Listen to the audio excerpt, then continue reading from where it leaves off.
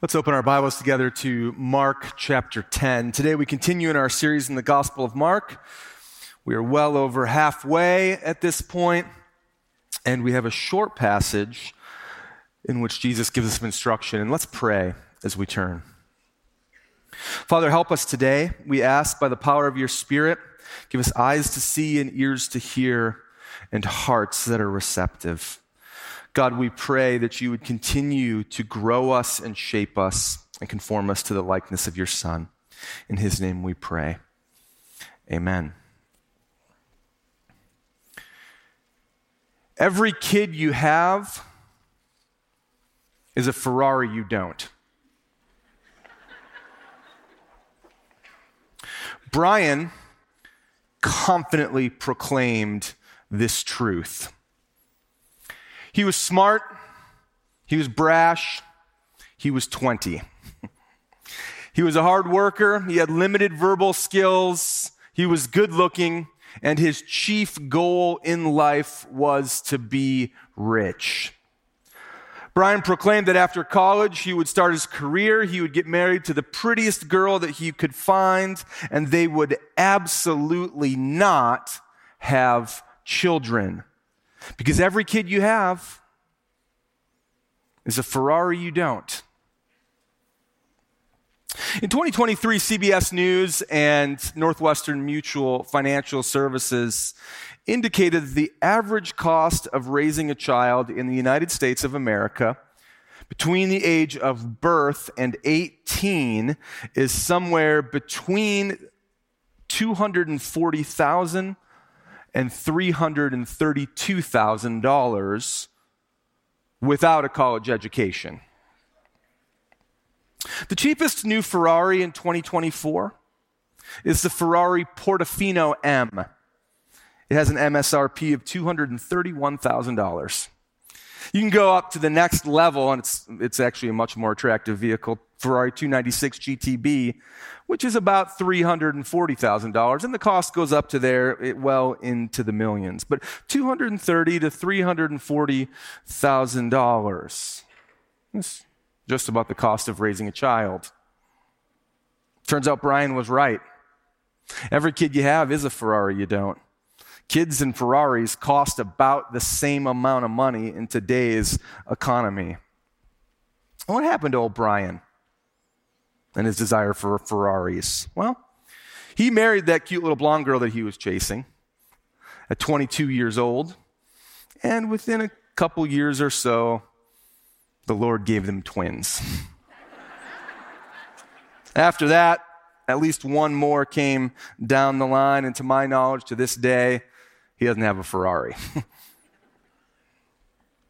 You know, the value of children extends way beyond the cost or way beyond what they contribute. And as Christians, we believe that children have inherent value because they're made in the image of God. However, it might surprise you that not all cultures through all times valued children as much as we do. It's especially true in the ancient world. Ancient pagan cultures even sacrificed their children as burnt offerings to foreign gods. The Greeks exploited their children sexually. And even though the Jews had an infinitely higher understanding of the value of children than the cultures around them because they believed that children were a gift from the Lord, and even the Old Testament gives us a number of examples of barren women who are heartbroken and pleading with God to give them children, still, for many, childhood was simply viewed as that unavoidable interim between birth and adulthood, which for the Jews was when a boy reached the age of 13. And as a result, children had little or no standing in society. And yet, even though they had no standing, there were parents that certainly wanted the best for them. And so periodically they would bring their children to the rabbi to receive a blessing. And that's where our text today in Mark chapter 10 picks up. It's a short passage starting at verse 13. It says this. It says, they, being just the people of the town, were bringing children to him that he might touch them. And the disciples rebuked them. But when Jesus saw it, he was indignant and said to them, "Let the children come to me. Do not hinder them, for to such belongs the kingdom of God. Truly I say to you, whoever does not receive the kingdom of God like a child shall not enter it." And he took them in his arms and blessed them, laying his hands on them. Verse 13 tells us that upon hearing that Jesus was in the area and having learned of the magnificent things that he had been doing, the people of the village brought their children to the rabbi, Jesus, requesting a blessing. These children were probably anywhere from the age of birth to the age of 12 years old. And Mark, in his typical fashion, doesn't really give us any more details than that. He doesn't tell us how many children there are. He doesn't tell me if there's anything wrong with them, because those details weren't all that important. I mean, as you can imagine, Jesus and his disciples were in one place for a little bit of time, and a wide variety of people would come to see him. They would seek his wisdom. Important conversations needed to be had. Town officials wanted advice. Religious leaders sought debate. Sick and demon-possessed people wanted to be delivered or healed. Jesus was important, and his time was valuable. And his disciples took it upon themselves to protect the rabbi and to protect his time, because the pressures were only increasing. And as a result, in the estimation of some well-meaning disciples, these were just kids. These were the underclass of society. They weren't worth the time for Jesus to see them. And so they sent the children away. And verse 14 says, when Jesus saw what was happening, he was indignant with them. And he said, "Let the children come to me. Do not hinder them, for such belongs the kingdom of God." He was indignant. The word might not be strong enough. That word has a root to be grieved, but not just grieved, deeply grieved. Deeply grieved combined with anger is the feeling that Jesus had.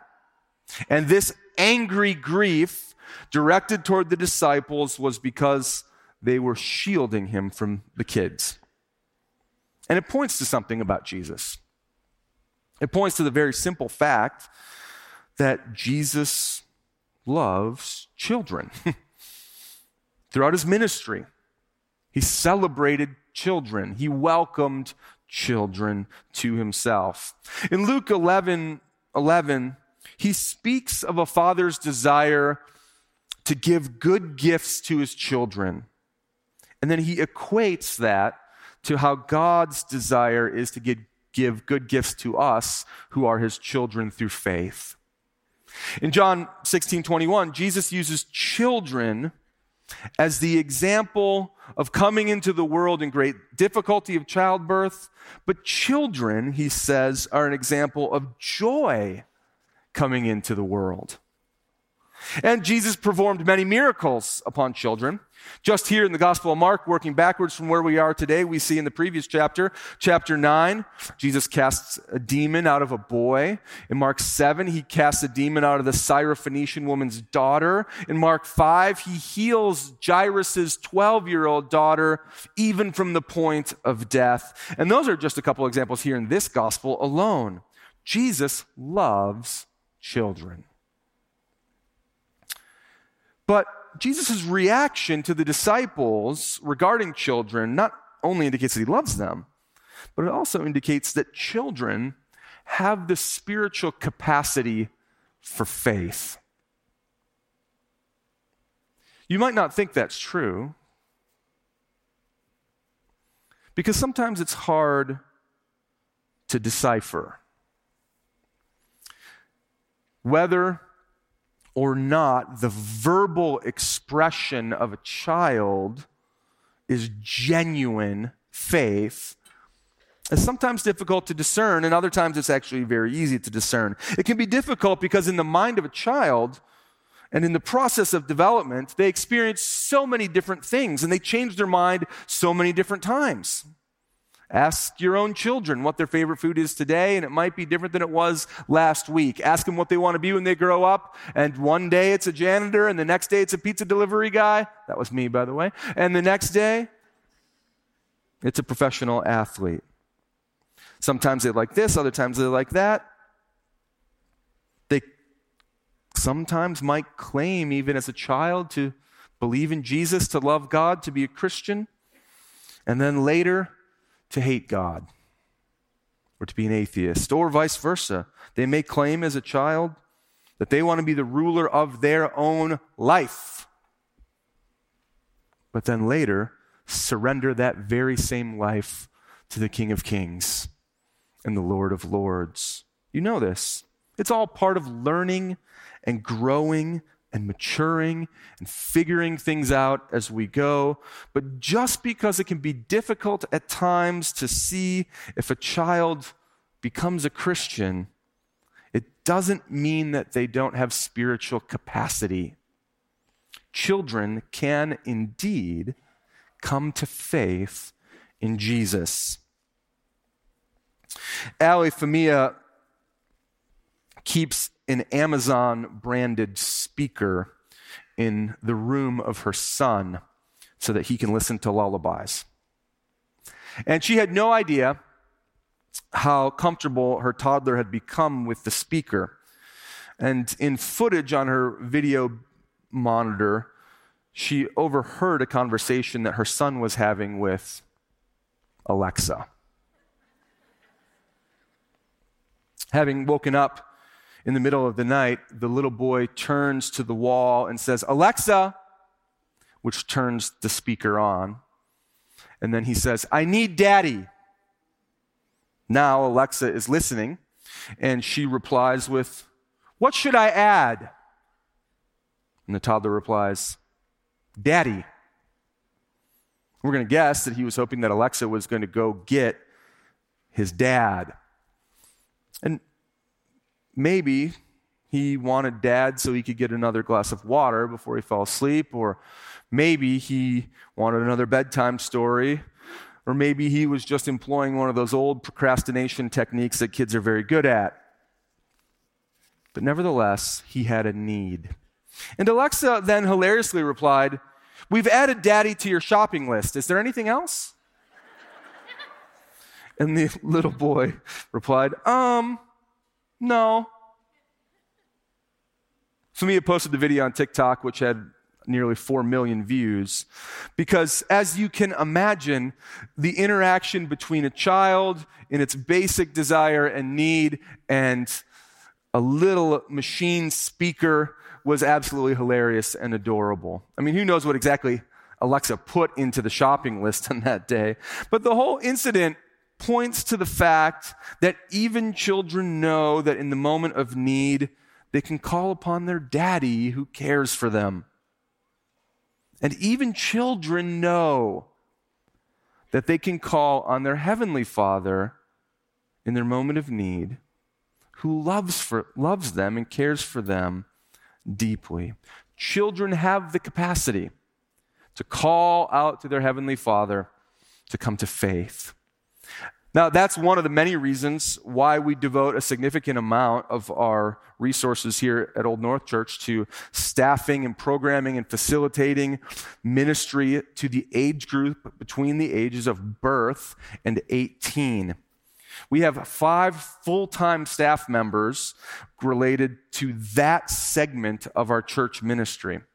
On Sunday morning alone, there are 70 of you who volunteer to serve in ministering to children. Throughout the course of the week, there are another 69 people who volunteer to serve the Lord by ministering to children and students on a weekly basis. That's amazing. Nearly 140 people who are devoting themselves to the Lord by serving the little ones from birth to the age of 18 to teach them the things about God, to help to raise them up in the faith because they have spiritual capacity in their own way. 2 Timothy chapter 1, the Apostle Paul is writing to the young pastor Timothy, and he talks about this sort of lineage of faith that happens in his family. And he says, I'm reminded of your sincere faith, a faith that dwelt first in your grandmother Lois, and then in your mother Eunice, and now I am sure dwells in you as well. But when Jesus says in verse 14, let the children come to me, do not hinder them, for to such belongs the kingdom of God, he isn't just referring to children. He's inviting all who, like children, have low or no status. He's inviting the ones you wouldn't expect. He's inviting the ones the world overlooks. He's inviting the ones that you don't think qualify. To such belongs the kingdom, he says. You see, Jesus, at this part of the Gospel of Mark, is flipping the whole cultural expression and the cultural expectation on its head. He had just elevated the status of women in the previous section as he told their husbands to stop divorcing them. That's not the Christian way to do things. It was all too easy for them to do it before. Before that, he had warned against causing the weak and vulnerable to sin, those that nobody cares about. Further back, he invited the father and son to believe in him, even though the son was overtaken by demons. Jesus invites the very ones who are seemingly defined by the fact that the devil has a grasp on their soul and on their life, and he invites them to himself. Further back than that, he went to the Hellenistic Jews, all the Jews that were Jewish by birth but not living like Jews. These were the traitor Jews, the ones that he should be dismissing, and he invites them into faith in the kingdom. And even before that, he goes to all the Gentiles, the unclean ones, the God-haters, the oppressors of God's people. And he invites them to come to faith. The message, the kingdom of God is at hand, repent and believe the gospel, was a message and an invitation to every kind of person. Even the people that society didn't think should apply.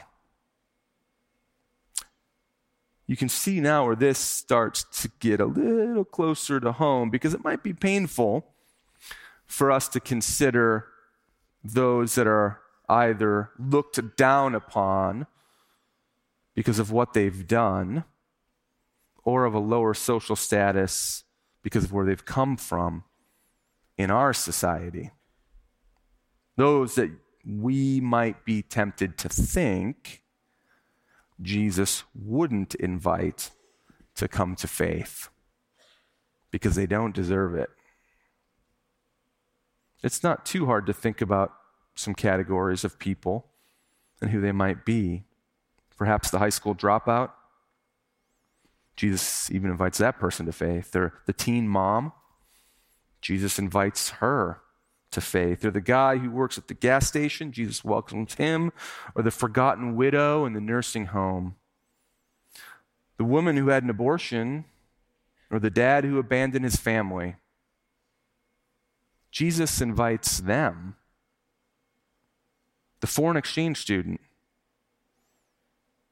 who doesn't communicate too well. Or maybe even the illegal immigrant. We're meddling now. Jesus even invites them into the kingdom through faith. To such belongs the kingdom of God, he says. Children also model how all of us come to faith. Did you know that? Verses 15 and 16, Jesus says this, "Truly I say to you, whoever does not receive the kingdom of God like a child shall not enter it." And he took them in his arms and he blessed them, laying his hands on them. And so then the question becomes, how does a child receive the kingdom? And the answer is not that they receive the kingdom in innocence, as you might expect. Because even though children may be more innocent in the ways of the world than adults, they are not more innocent before God. In fact, children, if they have a spiritual capacity for faith, as we have said, then we know that they also have the spiritual capacity to sin. And it's probably a lot earlier than most of us want to admit. Any one of you who has a child or grandchildren sees this on display with some regularity. It's not innocence that he's talking about. It's also not a overly simplistic lack of thinking that he's talking about. Children receive the kingdom in helplessness. Children are completely dependent on their parents to provide for them. This is why when one of your young children attempts to exercise their independence in rebellion against you and in a temper tantrum, they shout out in rage, "I'm running away." Your answer is, don't let the door hit you in the butt on the way out. And as they storm out into the front yard, you lock it behind them. Because you know that 99% of the time, they will stop before they reach the end of the driveway.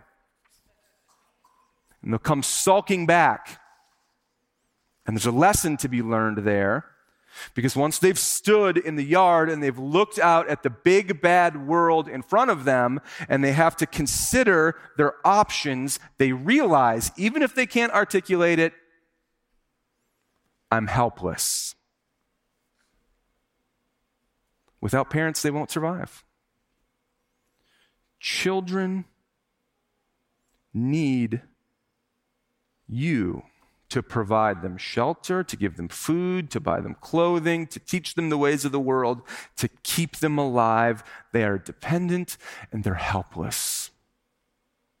And so is the person who enters the kingdom of God. There's absolutely nothing you can do to get there. You're helpless. There's nothing you can bring to make God let you in. We are helpless before him. We simply come to him by grace. God's grace plus absolutely nothing is the way you enter his kingdom. Truly I say to you, whoever does not receive the kingdom of God like a child shall not enter it. Jesus welcomes the helpless to come to him in faith. And one of the biggest obstacles to people coming to faith in Jesus, people entering the kingdom of God, is their sense of self-importance or self-contribution. Reputation, pride, independence, it all stands in opposition to the idea of being helpless. I don't want to be thought of as weak. I don't want to be seen as weak. And I certainly don't want to admit to myself that I'm helpless. But Jesus welcomes not the strong, not the competent. He welcomes the helpless to come to him in faith. And so there's the principle for you. And the question that's begged is, how do you attempt to come to God? What do you bring? Are you willing to admit that you have nothing to bring? And if so, are you willing to surrender to him as one who is helpless? 1 Peter 5, Peter writes, "Humble yourselves, therefore, under the mighty hand of God, so that at the proper time he may exalt you, casting all your anxieties on him, because he cares for you." James 4:10, "Humble yourselves before the Lord, and he will exalt you." Jesus welcomes the helpless to come to him in faith. Near the end of the Civil War, there's a touching scene that showed the gentleness and the tenderness of President Abraham Lincoln. While he was visiting near the battle lines, Lincoln noticed 3 kittens who had lost their mother. Moved by their meowing, he picked them up and began to comfort them. And Lincoln said, "Poor little creatures, don't cry. You'll be taken good care of." To an officer, the president added, "Colonel, I hope you will see that these poor little motherless waifs are given plenty of milk and treated kindly." And the colonel replied, "I will see, Mr. President, that they are taken in charge of the cook of our mess and well cared for." One of the officers on the scene said it was a curious sight at an army headquarters upon the eve of a great military crisis in the nation's history to see the hand which had affixed the signature to the Emancipation Proclamation and had signed the commissions of all the army men who served in the cause of the Union, tenderly caressing 3 stray kittens. Lincoln's biographer, John Meacham, adds, "It was not only curious, it was revealing. In the midst of carnage, fresh from a battlefield strewn with corpses of those he had ordered into the battle, Lincoln was seeking some kind of affirmation of life, some evidence of innocence, some sense of kindness. And amid the cruelty, the orphaned kittens were a small thing, but they were there. And his focus on their welfare was a passing human moment in the vast drama." Similarly, in the midst of the spiritual battlefield, in the midst of angels and demons and spirits and powers and principalities, and the coming of a cosmic kingdom of God that will last for all eternity, when the helpless cry out to their Savior, he takes us in his hand and ensures that we will be well cared for. Do you know that you are helpless before God? Only then will the invitation of the kingdom be to you. Jesus welcomes the helpless to come to faith in him. I pray that is your understanding of yourself and that you respond to the invitation that he gives. Let's pray. Father, we confess that in our time, there is not one among us who wishes to be seen as weak or needy or helpless, and yet that is our exact state before you. Help us to know it and to feel it. Help us to see clearly the magnificence of who you are and to see ourselves appropriately in light of your glory. God, for my brothers and sisters who have resisted to this day putting their faith in the Savior, I even pray now, Lord, that you would help them to lower the obstacle of self-sufficiency and to see our state of need before you. And we pray that you would meet us in that place with an overwhelming sense of your presence and love and the invitation to follow in faith. We pray in the mighty name of our Savior. Amen.